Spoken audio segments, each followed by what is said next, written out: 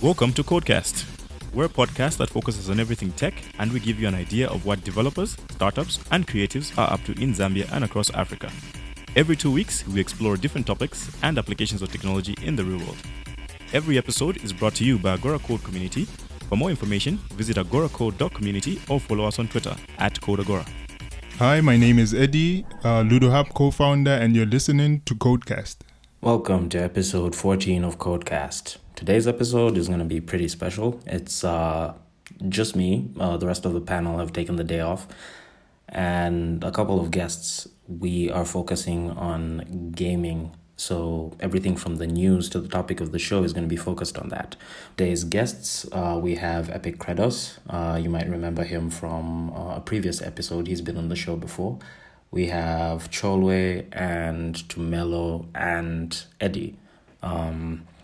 They're all going to be talking about the different facets of gaming as a community, everything from esports to the community of gamers to actually building a game and putting it out there in today's climate. We hope you enjoy the show, and thanks for listening. You're listening to Codecast Zambia, brought to you by Agora Code. We are growing the community of developers across Zambia, one line of code at a time. Visit agoracode.community for more information, or like us on Facebook @CodeAgora. We're on Twitter too, @CodeAgora. Hi, my name's Dano Tumelo, Horizon Softworks co-founder, and you're listening to Codecast. Now, just a disclaimer, we had a bit of a technical issue with our recording and lost the first part of the recording. Didn't lose much, but some things might seem out of context because of what we talked about in the beginning. We apologize, and I hope you can still enjoy the content that we did manage to salvage. Hi, my name is Cholwe, Team Geometrics Manager, and you're listening to Codecast. Thought games like Super Mario would die out and no one would want to play them again. But here he is, still alive, going in, what do you call it, in tubes, plumbing, he's still plumbing, he's still doing his thing. Now, he's into racing, yeah. he's into Mario Kart. Mario. Its market, like it will excel. Yeah, Mario is a franchise that's not going anywhere. Like, forget about it. Like, it's the most...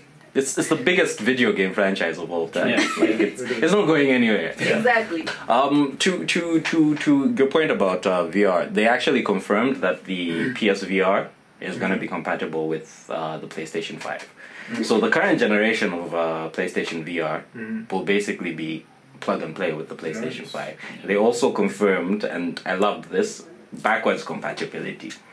You'll be able to play your PlayStation 4 games on your PlayStation 5, which means... Oh, yes!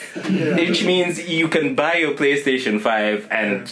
Just keep your games. Yeah, keep your games and just forget about, because... PS3 before, right? No, it was like PS1 to PS2 and PS2 to the original PS3. Or like a version of, like, I think the 80 GB PS3. Yeah, like you could play previous gen games, but like they I think they saw that they can sell games again.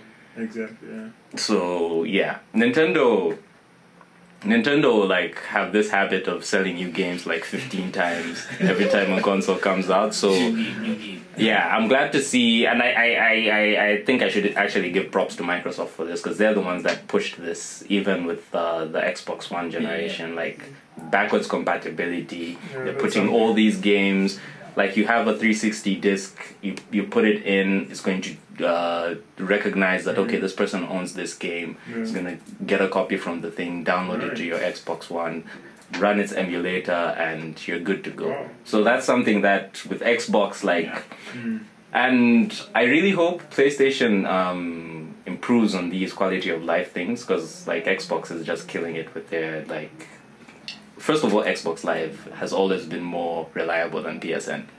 They have just general reliability.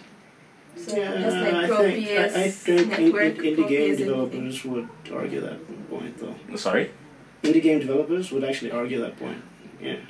In terms of like server reliability. Okay. Yeah. Right. Like when from that context. Yeah, but if you want to talk about indies, there's word going around that indie developers are actually pretty unhappy with Sony lately. Lately? Yeah. Because you remember when the PlayStation 4 came out, Sony was like the big champion of indie games.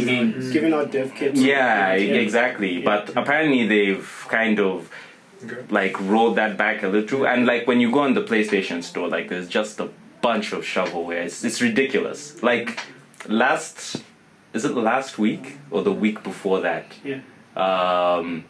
There were 2 snooker games that came out at the same time. Yeah. 2 snooker games. Okay. The rest of there'll be nothing the rest of the year. So like there's very little oversight on the PlayStation Store now, and with indie developers seemingly unhappy, most of them are going to the Nintendo Switch. They're playing nice with the Xbox. I really hope Sony realizes that that's a market that they can't let go of. Because if they let go of that market, then all of a sudden that's another checkbox in the Microsoft and Nintendo's. That's pretty much what's happening with Steam as well. But I guess we'll get to that later. Yeah, definitely.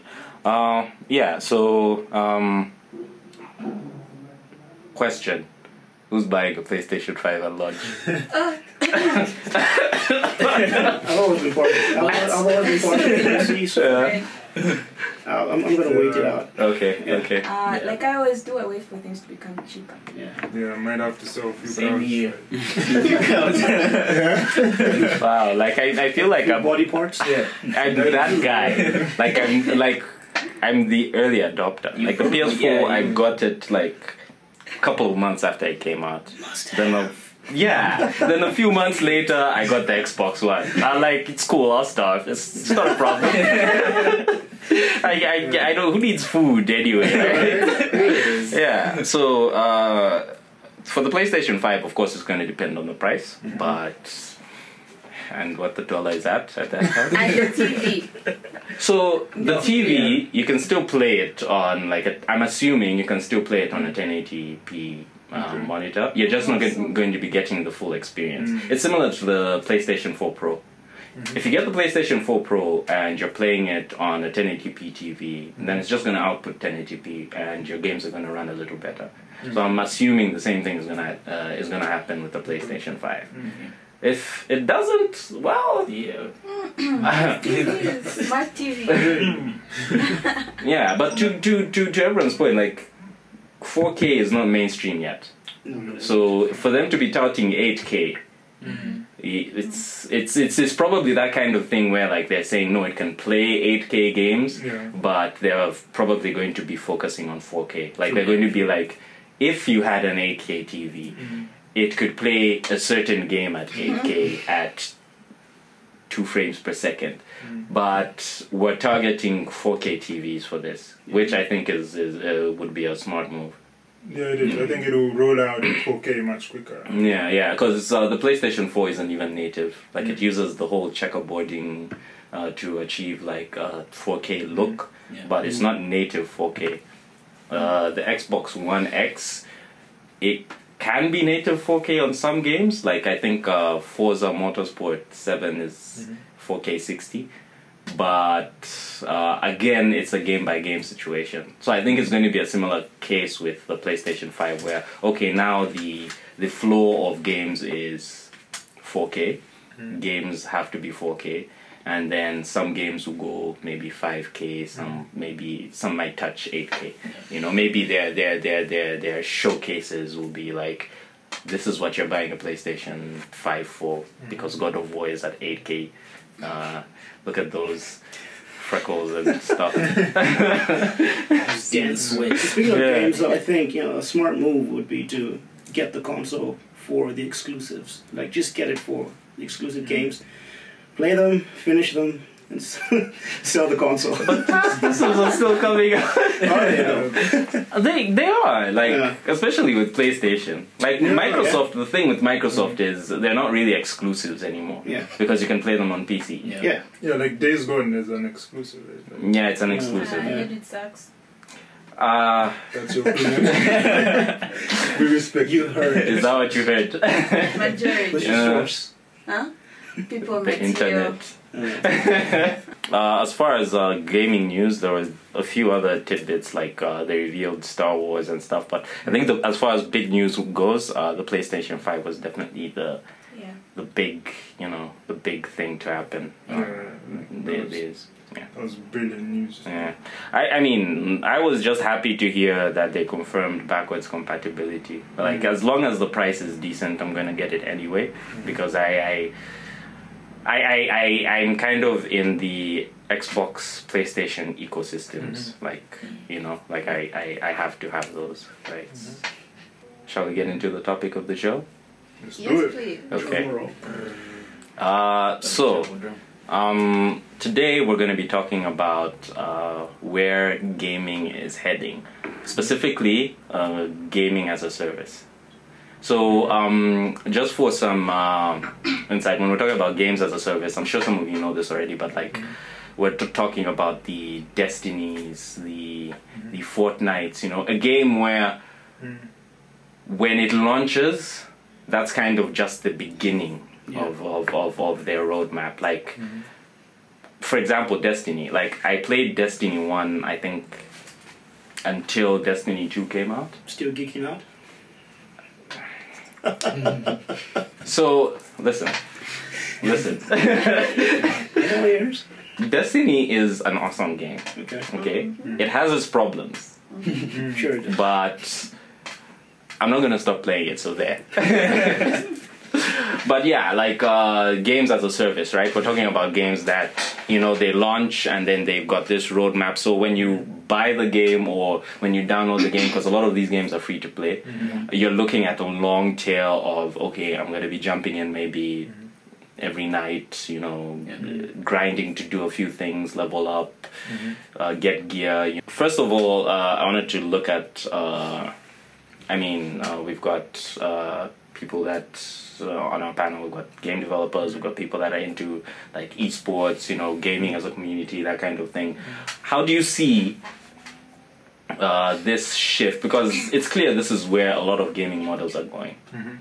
How do you see this shift affecting, maybe let's start with game development, because you're making a game.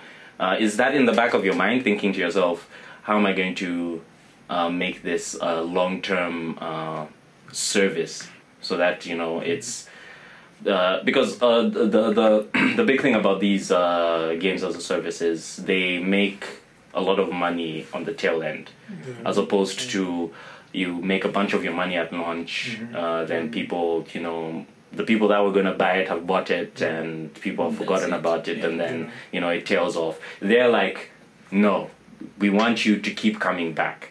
So they get their install base, and then whether it's through microtransactions or whatever, like they're making money as the game is evolving. So let's start with, from a game development perspective, what do you think about that? Well, it's not something that I thought about that like a lot, but with regards to, I'll use my game engine for example. Like, it was supposed to be a local-based engine, but after looking at games as a service as a whole, and most of them being like server-based and all that, I decided to port my engine to a browser. So I'm actually working on building a browser. I'm not gonna give off a lot, but that we could end it right there. So I mean, like, I'm sure most of the people listening are like, did he just say he's building a game? Exactly. So I'm building a browser, and we're gonna port the game engine to the browser. So as far as like monetization is concerned, that's where we're gonna look at that. Okay. Yeah. So it has affected. It has affected me slightly. I'm all for open source software. Yeah. So this has always been like it's been a passion of mine. But looking at the advent of like cloud-based gaming and microservices and all that jazz, it's it's inevitable for me to just jump into that party. Okay. Kratos, feel the same? Yes. Except for me, in terms of the long term, I was advised to go mobile because that's where, like I'm not putting the game. Oh on mobile. no! Listen to me. Why did you put it on mobile? I need it on mobile. No, hey, That's no. another topic. You don't need it on your phone. I do. No, you I don't. need to play it on the go. Buy a You Switch. see? That's why I was advised. You see? But, We're going to have this discussion. but see, because the thing is, right now the world is more focused on mobile gaming, right? I mean, the casual gamers. Yeah. The mobile casual Filthy gamers. casuals. That's where the money is. Unfortunately. The Yeah. ads. The ads. Look at Clash of Clans. It's still racking in the stacks. I don't know what that means and why I said it, but The money. racking in the stacks. Hey, it works. But yeah, mobile like is good for this kind of thing. Yeah. I haven't thought about it that much because right now I'm just focused on finishing the damn thing. Yeah. Yeah, but yeah. Eventually, like, you know. speaking as someone who yeah, no, don't worry, like you guys will be the first to know when I start working on my project, but yeah, like for me, there's always this juxtaposition of the successful single player games, right? So for the longest time people were saying no, single player games are dying. Let's look at all these, like I think especially towards the tail end of the PS3 era, like every game had to have a multiplayer mode because people, like developers just thought no one's gonna buy a game just for the single player. But clearly, like that's not the case. I mean, single player games are not going anywhere. Like I think Sony have been the best at, showcasing why single player games are so important. Like they're exclusive just and like like God of War, like honestly that's like a generation defining game. Like It is. you have your Uncharted, I know Uncharted has multiplayer. yeah, no, but people buy it for the single player. Yes, then we migrate. Yeah, I mean, I never migrated. Like I played Uncharted 4. I think I finished it. 3 times. Started a fourth playthrough. Never touched the multiplayer. More fun in the multiplayer. So much community. I've seen I played the multiplayer. Yeah, no. The 20,000 people group. I've No, seen her I- play online and yeah. she kicks ass. No, yeah. Well, it helps that you're good at the game. For us, the rest of us, we play the single player, and then we're good. Like. And recently, I've been playing like Red Dead Redemption. Like I don't know how many hours I'm not really a Far Cry person, but I've been playing Resident DMC5. Okay. Not yet. But DMC5. It's, you know what, I think I'm just, when this episode goes live, I'm gonna upload a clip of me hitting that SSS. It's just so. Anyway, I digress. What was I saying? Games as a service. Yeah. So from a game developer point of view, yeah, it clearly has to influence, especially like from a monetization point of view, because. When you're making a game and you're developing your business model, you have to think about things like how is this going to make money on the back end? Like when people buy it, are they just going to sell it off? Yeah, exactly. At the same time, I think it's subjective because like where I come from, as far as like gaming is concerned, I'm all about like looking at it from an educational point of view. So.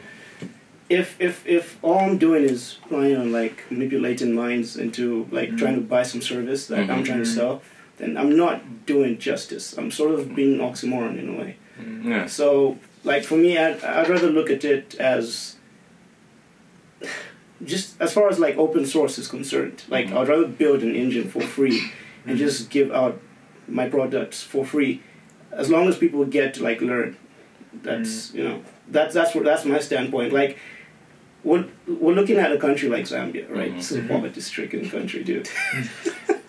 not everyone has access to like network-based games like IRC and all that stuff. So what are we doing about that? You know, so that's I'm looking at it from that perspective. Yeah. That's a or really rather good just point. walking the fine line. Like I'm on the fence with it. Right? Yeah. That's actually a really good point. Like from a Zambia perspective, obviously multiplayer games are how can I put this delicately? It's kind of expensive. I'm waiting. It's okay. You have to be at a certain level of privilege to enjoy multiplayer games, because you need to have not only a game that you bought. Router. You have to have good internet access, and you need to have an internet. I mean, you need to have the consistent internet service, which means you have to have either unlimited bundles or a lot of bundles. You need to have good bandwidth. If you're playing on a console, you need to have PlayStation Plus to play online. So that's why I say it's kind of like a position of privilege, and not everyone can afford that that level of privilege. True. So I once went to Challenge, I think last week. Yeah. So I saw these guys playing Apex. Is it Apex Legends? Yeah. Which I know. Big game. So they were there and they could play it. You know, they had access to it for a limited time. You know, with internet and everything. Yeah, which I thought was cool. It's but it all goes back to having access. It's definitely because there's also the thing where when you're playing games online, even if you have the disc, for example, if I have the Destiny disc, you need to have the latest update to play, and the last update I downloaded was about 27 gigs. And if you're playing these free-to-play games, you have to download the game outright. So So what are we doing about that? Right? Well, exactly. So to your point, you do want to thread that line of not making it too difficult for your games to be accessible. Pretty much. Yeah. Okay. Think of like a nuance to me. I think we actually talked about this a bit when we were talking about piracy and whatnot. That I personally try to not pirate games wherever I can. I actually buy all my games.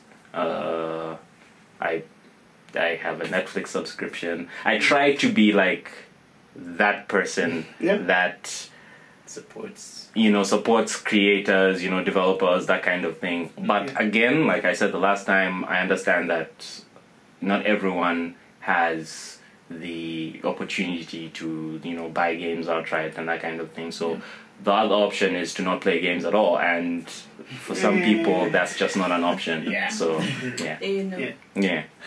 so games as a service from an esports perspective. Let's start with you yourself. How do you feel about that? In our answer, how do you feel about it? I mean, I feel like that's where there's the most direct correlation, because esports in and of itself is like multiplayer games, and games as a service touts that multiplayer aspect the most. So I think that's where it really comes alive, and that's where you see esports having the Fortnites or the Call of Duties, the PUBGs, exactly. Like these games that are built around, having a community of players. That's where I see the most direct correlation. So, you can give your answer now. Yes. What's the question again? So my question was going to be where do you see the esports scene going with games as a service, but I think it's already they're already interlinked. So I guess the question would be how's esports doing? The question is, how does it benefit a player? How does a player have an advantage? From an esports perspective? from games as a service? Yeah, from games like as a service. Like an esports player? Yes, because I like to think, this borders into, microtransactions. Yeah. I heard you could buy, like, level ups, right? Like, lame example, Clash of Clans, right? I know, you made that face. Yeah, just for the layman. Clash of Clans, you could buy, like, weapons, like, armor. Pay to win. So that gives you, like, an advantage to, like, an advantage over the enemy, right? Because the idea is you want to level up, you want to, have a strong army. Stuff like that. So Clash of Clans is about an army. I thought it was about clans. Clan has armies, but yeah. Okay, yeah, sure. Same thing. It's a spin-off. One is a spin-off. So should it be called Clash of Armies? I think, in a way, it sort of like gives you an unfair advantage. Like you hear people win cups, but if they buy their way. So this is actually a question I have. Are you allowed to use buffs when you're in a professional esports tournament? Because I know from my little experience playing games online, like a game like Injustice 2, like if you want to play professional, it's not going to let you have those buffs that your different gear gives you.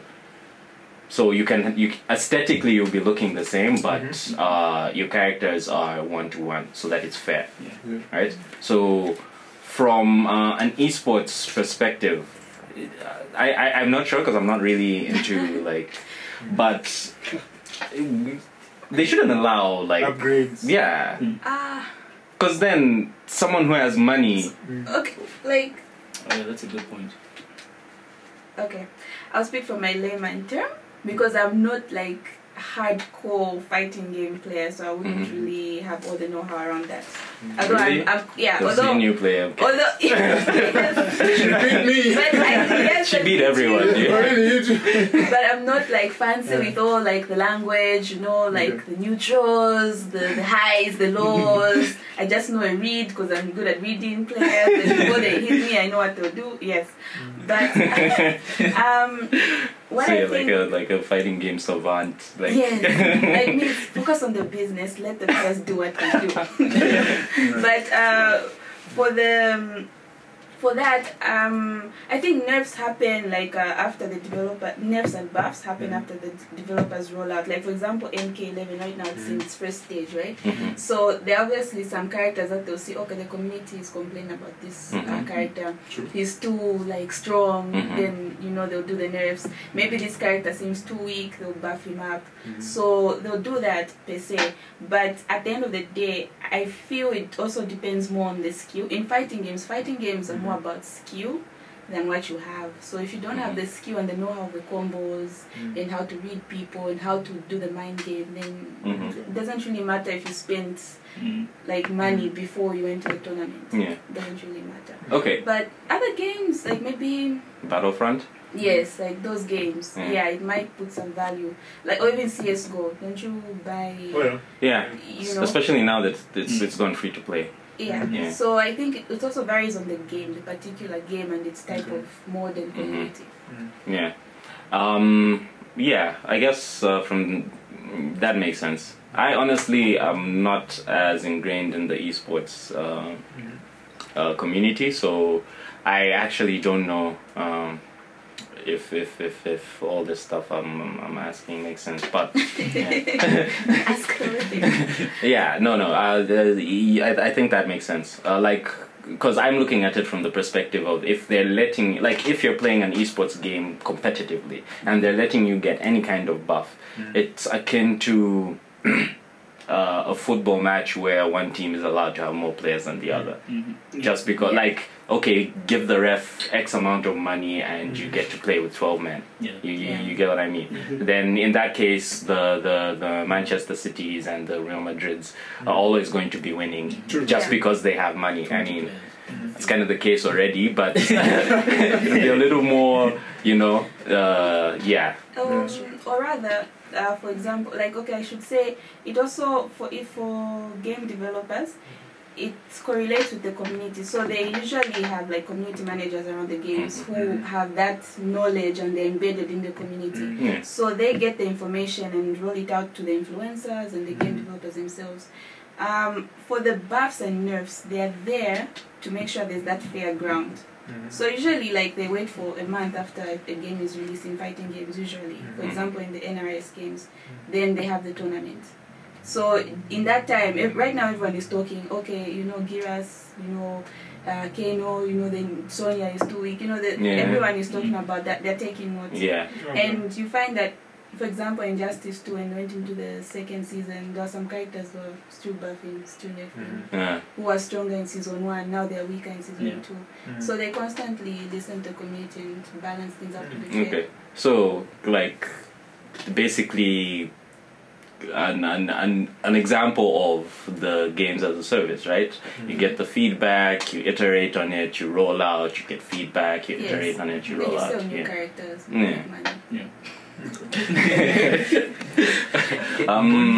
Eddie, what about from a community perspective? I mean, like, I know Ludo Hub is really ingrained in the game development community, but like, as in gaming, like just people that are playing the games, not so much making the games. What's the temperature on games as a service? Because like at these events, I know a lot of the games that are popular are like the MKXs or the Injustices and whatnot. Like multiplayer games, obviously, the FIFAs and the like. But for example, Fortnite, do you see that ever becoming an event where, I mean, I know it's already the case in some places, but where you have an event and people are all looking to Fortnite, like, okay, like let's since, I mean, there's even crossplay, so some will be on their phones.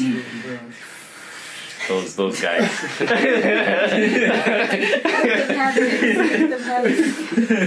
The casuals. Yeah. So, what, especially from a local scene, what? Yeah, I think it's like, do I have to throw in all these packages? You know, it makes it more fun. I think it makes it more engaging. I think it makes them more money. That too. So, yeah, well, maybe that. Yeah, from the developer perspective, of course, they focus on the revenue. Like, what's trending right now? Thanos. So I saw that Thanos actually. Skin packs, stuff like that. I think it makes it more relatable, more current, more fresh, and communities love that. Okay. And I'm for me, games as a service, I'm looking at it from the perspective of say, for example, I remembered the term looter shooters. I was about to yeah. So I'm for games as a service, there's only so much oxygen per genre, the way I see it. So, perfect example, right? PUBG blew up with their battle royale.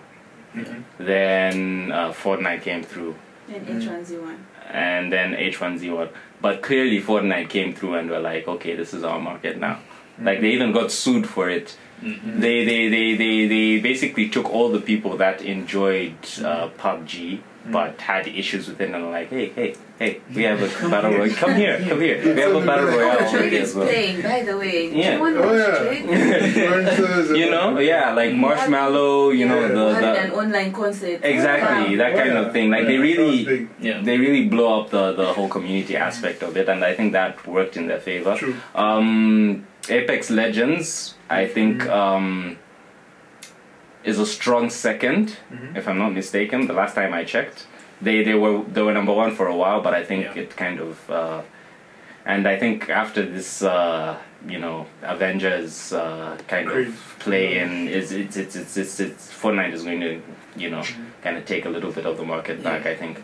But the way I see it is, there's only so many of a certain type of game each person can play. Yeah, I was going to say it's subjective to the genre. Yeah. I don't see puzzle games blowing up as far as that's concerned. You haven't played Candy Crush, have you?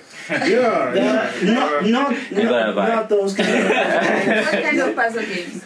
How do you a game like the game I'm making as well. Yeah. So how do you make a game like the game you're making a service? Well, let me think about this. It's based on history, right? Mm-hmm. So, as far as like development is involved, like I would get it out there as it is, and then kind of throw in this little teensy weensy loot boxes in there where someone can unlock a certain feature that's to do with history. Like, oh, okay, so now you get to create your own character.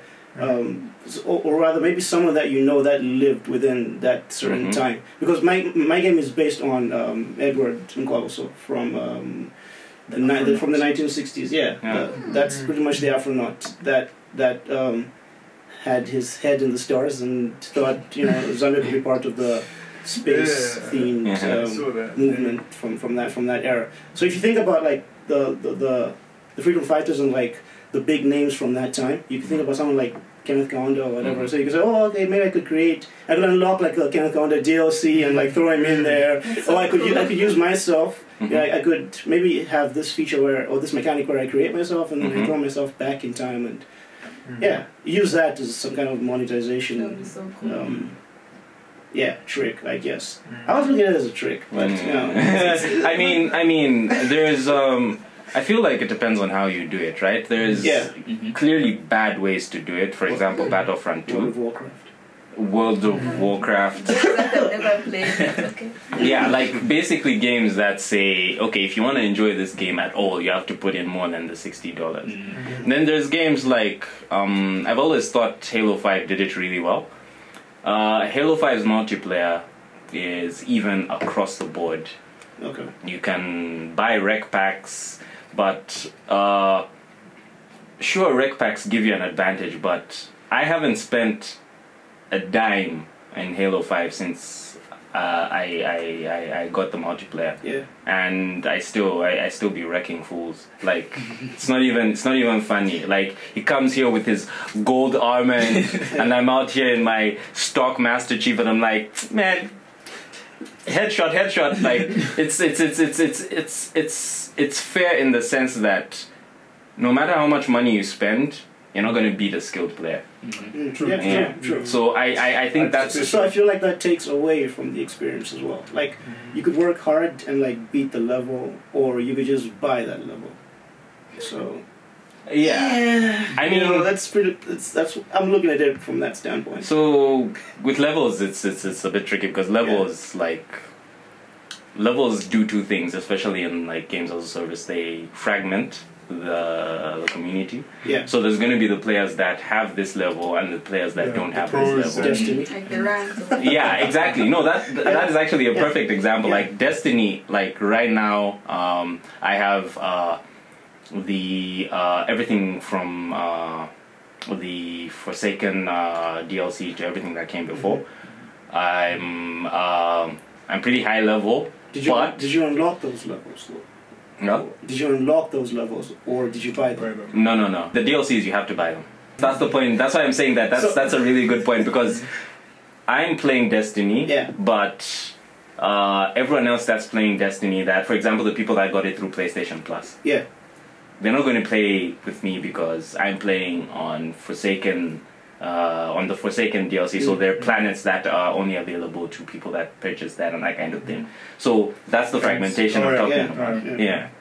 So I think you don't feel like that takes away from it does take away from the experience, but also if you're explicitly stating that this is DLC.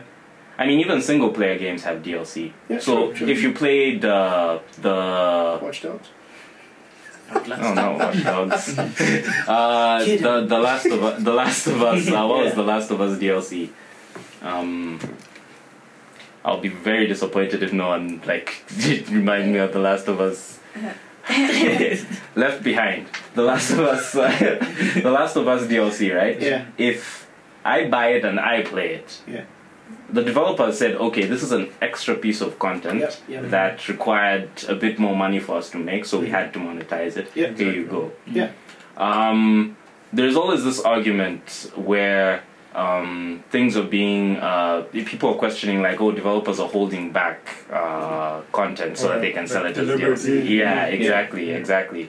So I think it's always going to be controversial because at the end of the day, you never know what happens behind closed doors with developers.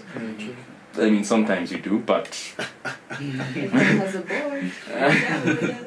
I mean, I don't think it's fair to say all DLC is bad. The same way it's not fair to say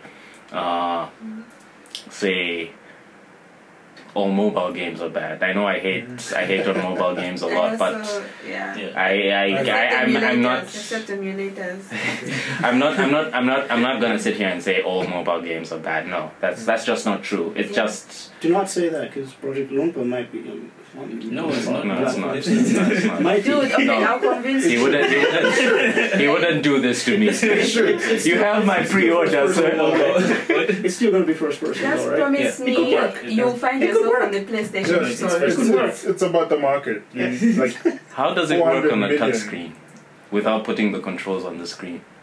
Well, how? Please just come on. I rest my case. Project Lumpa for mobile cancelled. You haven't seen it. As well. I need to buy it. Anyway, moving on.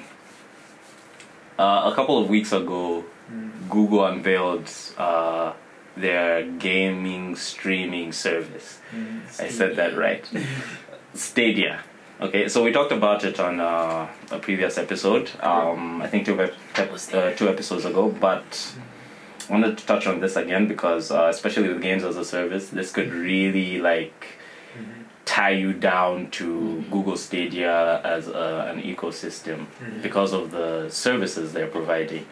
So, just some background. Google Stadia is Google's streaming service that they're planning to unveil or release. Can you say release? Open up to the to the market later in the year. Basically, it's stronger or more powerful than a PS4 Pro and an Xbox One combined, if you can stream the game. So, the twist. yeah. So Google actually unveiled some of the network requirements for the game. So to play 1080p 60 frames per second, you need 25 megabits per second. That's already a no. I mean, it was always a no. If your YouTube is buffering, I'm sorry. You're not playing games. It's a non-starter. Then for 4K, it's up to 30 megabits per second.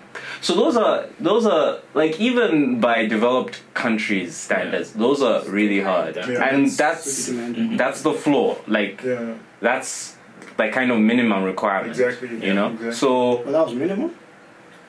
I mean, it says approximately, but that generally means minimum. Yeah, so we're entering the 5G era, and I think that's where We're not entering the 5G. What did you want? not us, When but the rest of the world. Yeah, Like, exactly. I was going to say that. China. Yeah, even the rest of the world isn't entering the 5G era. No, like China is spearheading that. Nope. No, Like, we're all there's- slow. I mean, There's this war between, like the West and China. okay, so we've talked. Huawei is like really spearheading. Yeah. 5G. Yeah. And But No, then I'll agree with you on the spearheading, China against. but I don't think we can say we're entering the 5G it's not yet era. extensive. Because When you even say we, which Global. I mean the demographic world. are you looking at? I mean the world. Everyone, the poor, the rich. Because even in terms of infrastructure, mm, 5G hasn't even rolled out in Chicago.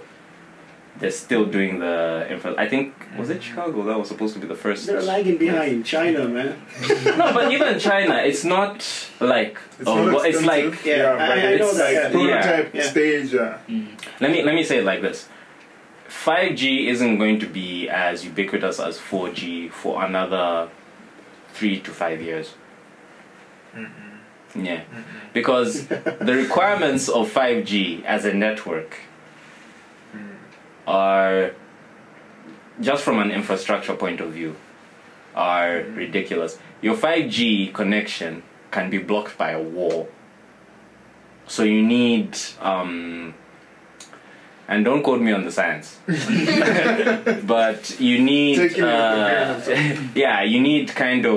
you need a bunch of nodes. Yeah. So even for service providers like Airtel to provide 5G, Or like Liquid with their fiber, can it work? I mean, for fiber, like fiber is for providing the actual internet, yeah. But also you need nodes so that when you're walking around with your phone, you have a 5G connection. And for you to have a 5G connection, there has to be a node really close to you.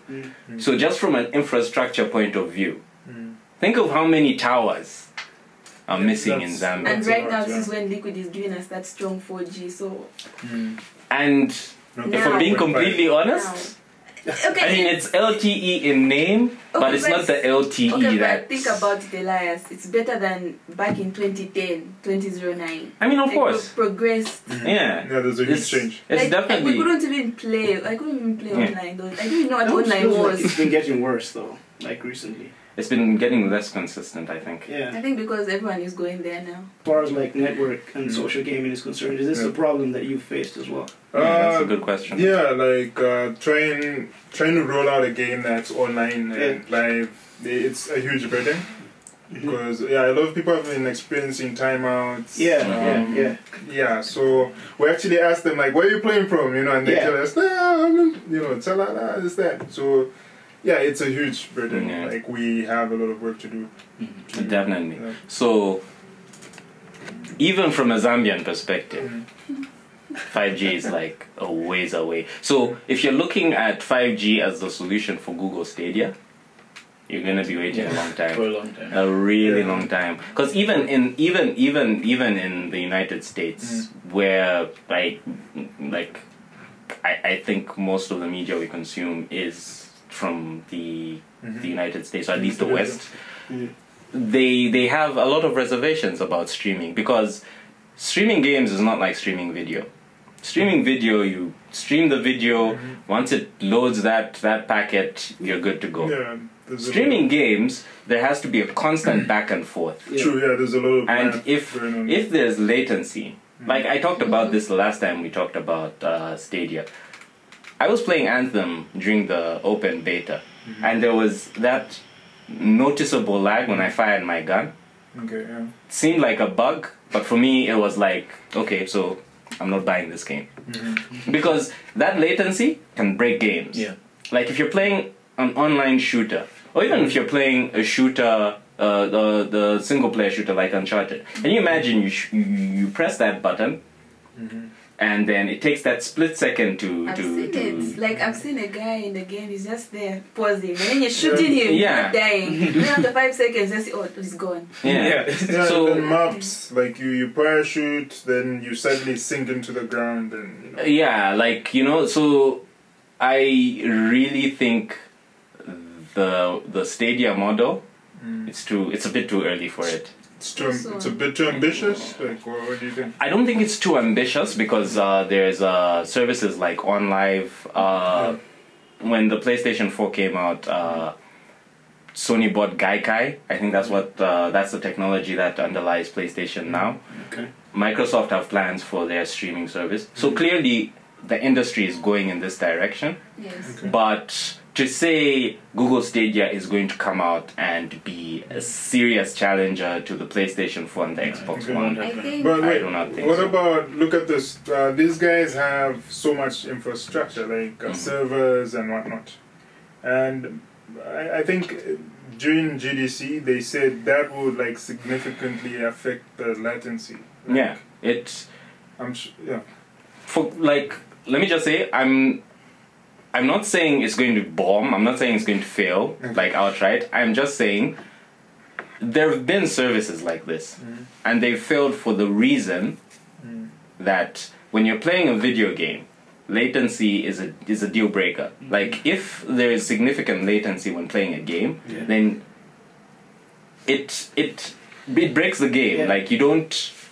You don't feel like you're experiencing the game like you should be, Like and just going back to like Joel was complaint, like with regards to VR. Like that's exactly it. Like if there's like if there's a latency problem right there, you know, it throws the game off. Like it throws off that sense of realism, you know. And that's what VR is supposed to be. Yeah, it's supposed to be fully immersive. Yeah. So if there's like if there's a glitch in there, like a minor buffer or something to do with latency and whatnot, then it just throws you off. So you can end up throwing up actually. So. Yeah, I've heard like VR is like extremely picky. Like the frame rate has to be really high and has to be really stable. Yeah. Otherwise, it can cause you to like get sick and whatnot. Yeah. I think Stadia was an answer to a problem, but an answer too soon. Yeah. I think they should have waited for everyone to do their thing. You know, there's nothing wrong with playing your card last, your ace at the end, because clearly you'll be a Q shot. They should have waited. Like I'm quoting you on that. That's my next tweet. My problem with Google doing this is I fear it might be like so many of Google's other ambitious projects where they're like, we're going to revolutionize, AR, here comes Google Glass. And then people are like, it's not really great and you look like an idiot every time you wear it. And they're like, okay, no more Google Glass. Google Plus. Like, what was the messaging thing that they unveiled? Is it Duo or Duo? Allo, one of them got cancelled. So that's my point. I really would hate to see this be another thing that Google just says, well, we tried. We tried. 6 months later. It now works on your Xbox, like. Yeah, I mean, like, and maybe like to pivot into another gaming thing that one of these big tech companies was talking about. Apple unveiled a bunch of stuff. One of which was Apple Arcade. This is actually an interesting model because I think this is the model. Because first of all, a lot of these gaming like companies are trying to.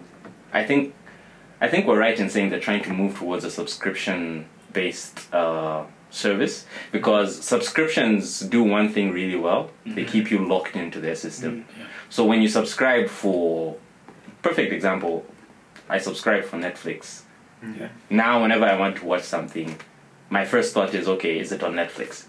You know? So it that subscription model locks you into that. So I think if Google could emulate, and I don't know the logistics of it, but if they could emulate Apple's approach, and Apple's approach is you subscribe for Apple Arcade, then you're given a bunch of games that you can play on mobile, I think Mac and iPad and whatever, but you can play them offline. So you subscribe, but you can download them to your device and play them there. Okay. This is exactly the same as Xbox's. This is the same as Xbox's Game Pass. Wait, because is that something that Apple is trying to initiate? Like, is that something that they're doing already? Because they've pretty much done this since the inception of Apple.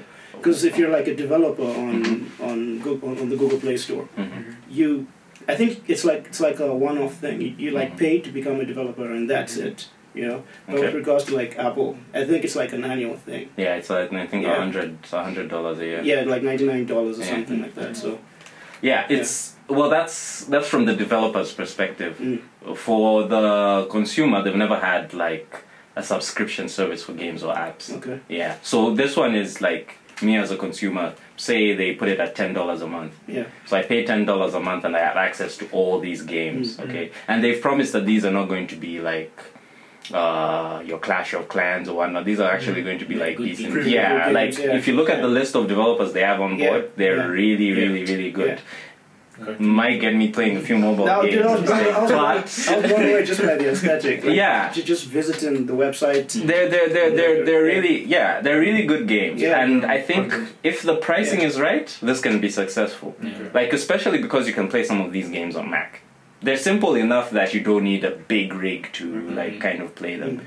But with Stadia, it becomes a question of, okay, first of all, how much data do I have? Because you know it's going to chug on that data. Like, Definitely. imagine how hard it is, right? Getting games online, like you download your game. Red Dead Redemption is over 100 gigs on PS4. That's mad. You you download that game, Yeah. and then you have it on your console, and you're like, whew, 100 gigs. Fine. Think about Streaming. having to play a game and I'm sure I suppose the data wouldn't be that high No. because you're just pinging a server. Yeah, yeah. So I suppose it wouldn't be that high, but there's still the point that the connection has to be consistent. Exactly. It has to be, like, the bandwidth has to be really high. Yeah. Like, all these factors. As opposed to Apple, where they're like, okay, you might not have a great internet connection, but when you get to that Wi-Fi hotspot, you download them games. And like personally, I already experienced this with Netflix. Like when I have a show that I watch, when I get to that free Wi-Fi, I'm like, woo! Put it on the phone. Don't have to stream. You know, you can binge and yeah. So I really think, like, for now, that's a really good middle ground. Yeah, it works out better that way. Like, if you could play the game offline and, like, make progress, then you could only upload that progress once you're, like, connected to the internet. You know? Like, Yeah. you could sync that progress to the cloud, Yeah. like, when you're online. But offline, you know, you just play Do your thing. Yeah. Especially considering they showed two games which are, like, really, like, single player focused. Like, I know Doom has some multiplayer, like Doom Eternal has some multiplayer integration, but it's really a single player game. Assassin's Creed is straight up single player. So, like, them just being able to give it to you, say, okay, download it, I think is fine. But I think they're also trying to get around having to build a box that people have to buy. Exactly. Yeah. I think they also want to kind of capitalize on streaming, because you know what, we're now in an era where people are monetizing streaming. You have people being signed to be streamers. You're getting all these endorsement deals and everything. So I think they're trying to be like a middleman in that sense. We give you a platform, you stream. So True. and then I feel they're going to use influencers like Ninja, you know, these influential people. But then again, they're forgetting something that has always been working for everyone, like the Nintendos for generations, and that's you have to be inclusive to someone who has to afford it. You have to be inclusive. It's like the way they're throwing it's like we don't care about everyone else. We care about those people having the infrastructure. Those people who don't have the infrastructure, screw you, build it, or you don't have our service. And that's what could kill them. Yeah, and gaming is already an expensive hobby, so yeah. Okay, I think. So I think. wait, is that like a thing where you could claim your royalties based off the number of streams that you have? So I know they have some integration with YouTube. So if someone, like, say a streamer is Twitch, yeah. I don't think Twitch, because it's Google. Oh yeah. Oh. So it's YouTube, yeah. Oh yeah. Definitely. If you're streaming a game, someone can jump into your game with a click of a button. I saw that. Yeah. Yeah. You could also, like, get, like, guides straight off YouTube, like, really. So there's clearly that So they're integration. targeting streamers. I mean, Increase revenue for YouTube. Definitely, like, their business model is like, Smart. yeah, like, we want the people that watch these video games, so that if they say, because, like, even when you're watching a stream, right, they say you'll be able to have this button that says play now. You click on it and you're straight into the game. You don't have to download anything. Yeah. Granted, you have to have the right connection, but if you're subscribed to Stadia and you have that connection, it's really easy for you to, like, jump straight into the game. Like, you can even jump into the game right at the point that the streamer was playing at. So they yeah, like, it'll be a game changer. It will be a game changer, but there's It works. Sorry? but, like, they have to clear this hurdle of. I wish they just waited just a little bit. The problem is when you announce, you have to do it. So you have to look at it from the perspective of once they've unveiled it, it can only get better. So I'm hoping they'll stick with this. Which brings me back to the whole Google not sticking with their projects thing. I'm hoping that this is a project that they actually stick with. And my fear is if they don't see the numbers they want initially, they won't invest in it. True. And I hope they build a community around it. Hopefully. Okay, moving on. I wanted to briefly talk about Steam versus the Epic's Game Store. Specifically because we have two developers here that might be looking at those two as... Selling points. Yeah. Market. They get to learn. So, for context, you know, they have a majority share in terms of, like, PC gaming, you know, their store. Like when you think of playing games on PC, you think Steam. Yeah. You know, there are a few competitors here and there, but no one is really thinking about. For the PC crowd, Steam has been the storefront to go to. Enter Epic Games. Epic Games came and they made a splash by getting exclusive rights. Not just getting exclusive rights to games that were previously on or were supposed to come to Steam. So the biggest example of this is Metro Exodus. It came out I think last month.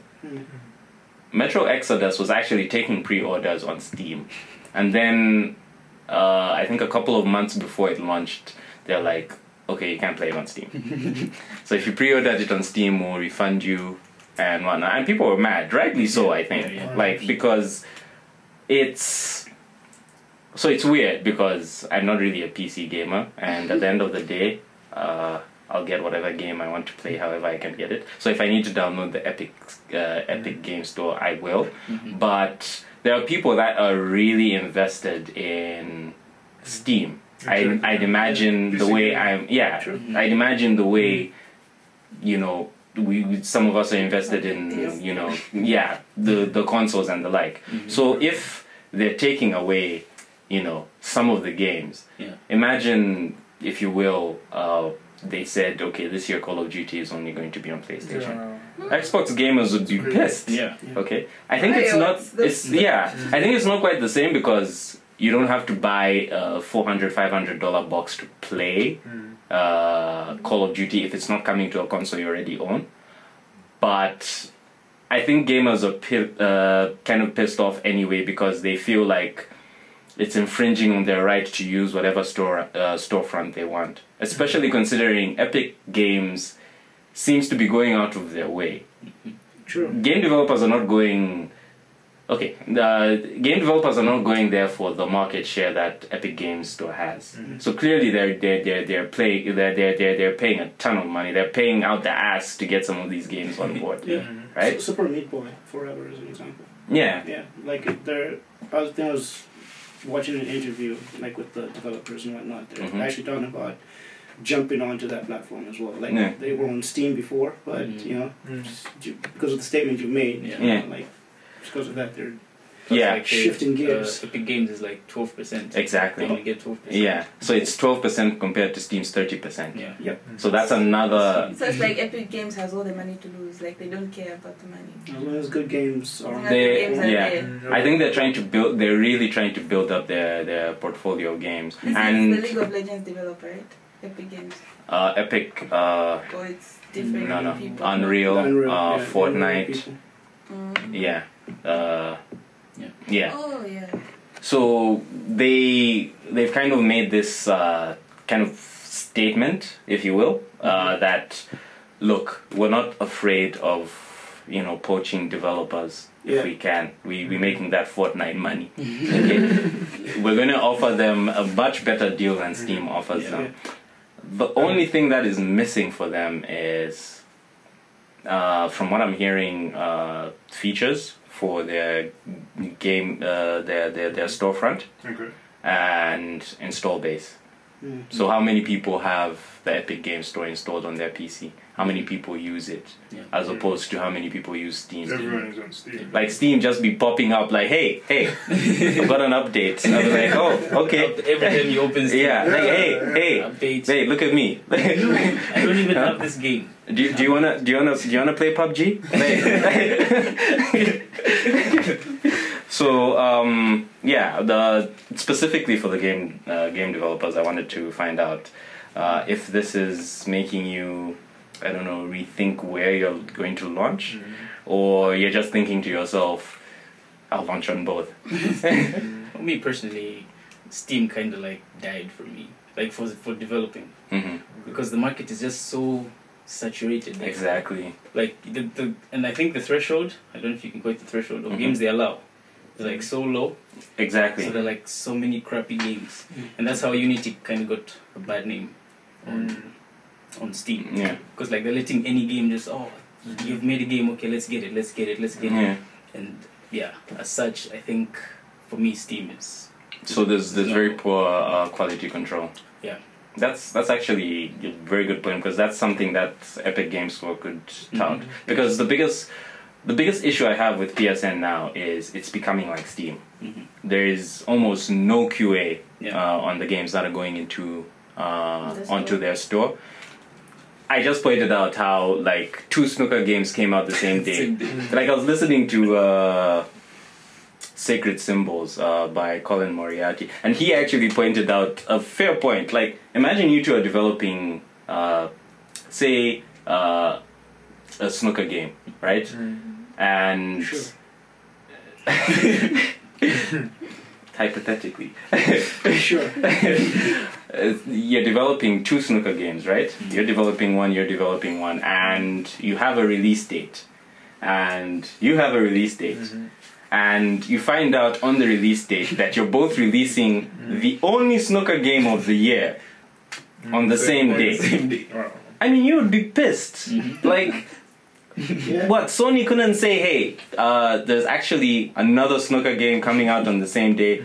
Would you like to move it to next next month or something or whatever? And I know there's actually a point that it's because there's the Snooker World Championships or whatever, but I think still, like there is no reason why 2 game developers developing similar games and their only competition is each other can't look at the market and say, okay, this guy is releasing on this day, I should probably move mine ahead or something like that. I mean, even the big games do this. How many games run away from Call of Duty every year? So many. So, like, my biggest fear is Steam is, or rather PlayStation Store is kind of going to become like Steam, and that's going to become a serious problem. So if Epic's Game Store can kind of say, okay, we're not Steam, okay, we're not going to have as many games as Steam has, we're looking for quality, okay, we're looking for really good games on our platform, and that's us, okay. If you don't like it, we're sorry about that, but this is how we do our thing, okay. Honestly, that would be like a really good thing, because then I know every time I go on the Epic Game Store, I'm going to find good games, okay. They add so much to the aesthetics, like when they're putting the game up, it looks so good. Exactly. But when you download it, it's like, so they couldn't really test to see that this game isn't good, because I've seen some unfinished games on Steam. Like, because there's no gatekeeping at all. Like even just looking to see, okay, let me play this game for a few seconds. Like there's that game where you can get a platinum by like tapping a jar of mayo. Like what is it? What is it called? Yeah, on the PlayStation Store. Like honestly, no one thought to themselves, okay, let me just open this game up, see if it's worth being on the store. No, they were probably just like, oh, okay, did you check all the boxes? Okay, sure, send it ahead. Ship it. Like, I really don't want to see because to your point, like now developers are thinking to themselves, do I really want to go on Steam? Because I'm just going to get buried under the mountain of issue that is the Steam's, 200 games. 200 games. It's true. We're talking about Steam. I think it was on Steam last year. There was a game where in the game you actually rape someone, like raping. And I think about it, right? Yeah, I think that's where they drew the line. Then now they started waking up, say, okay, wait, we need to try. And I think that was actually after the game was already on Steam, so it was just after. It was just after fan backlash that they were like, That's how we It was realized. actually I think someone that grooved. Like we need to get this game off right now, and I think but why was the game there in the first place? Is the question. Like there's like no, and I know there are a lot of game developers, and there are a bunch of really good games, and someone might say, well, how do you gatekeep when there are so many games? But 200 games every day. That's a lot. Steam is a huge company, okay? And there are actually ways to, like, the App Store, I think, and I'm talking about Apple, is kind of, to a certain degree, good at this, even though they should also on the App Store as well. I mean, we've all seen Candy Crush. Wow. Are you playing Candy Crush right now? Yep. Finished it. Just like that. The App Store has that barrier to entry, which is $100, right? What's the barrier to entry for Steam? Is it like, I don't know, but I think it's very low. Yeah, because the Steam Greenlight, Yeah. that Greenlight, is really easy to, like, there should be some way, and like, I'm not gonna solve your problems for you, Steam. Like, Okay, just forget about Steam. The crap. yeah. Epic Games might be a solution. Yeah. Now I the hope question is, do you take the good with the bad? Because them buying out games and saying, okay, these games are only exclusive to so and so, like, I don't like that as a practice in and of itself. Yeah, I think it limits. I think I'll take the good with the bad. I guess it's not a big issue because it's a free storefront. So if you wanted to play a game and it's not on Steam, you can download the Epic Games storefront. Oh, it's $100 too. Oh, it's $100. You mean that many people have $100? Wow. Wow, that's like 20,000. People are hungry. Average. I think they were like amongst the first to do it, so they had that market share already. So Yeah, no. Steam revolutionized digital the storefronts in terms of gaming. distribution. Like, they made it so seamless, and I'll give them props for that. I just feel like they've dropped the ball in recent times with their gatekeeping. Anyway, we've gone on really long. This is what happens when you let me talk about games. Kuma isn't here to stop you. When Kuma isn't here to stop me. That's right, Kuma.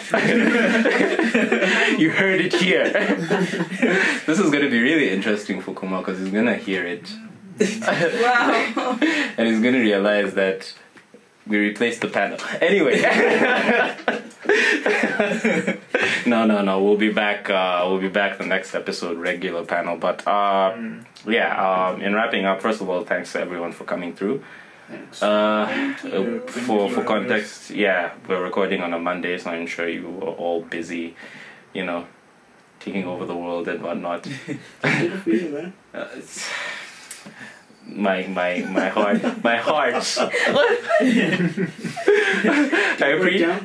I appreciate it, guys, really. And of course, like Kratos, this is your second time on. Yep. Obviously, we'll give you that call up or whatever. Really, like, hey guys, we're doing it again. So I'll just be walking in. Guys. You're listening to Codecast Zambia, brought to you by Agora Code. We are growing the community of developers across Zambia, one line of code at a time. Visit agoracode.community for more information, or like us on Facebook at Code Agora. We're on Twitter too, at Code Agora. Hi, my name is Amwava Mugala, founder of Epic Arts, and you're listening to Codecast. Before we wrap up, plugs. So, no one's gonna shame it for my Twitter handle today.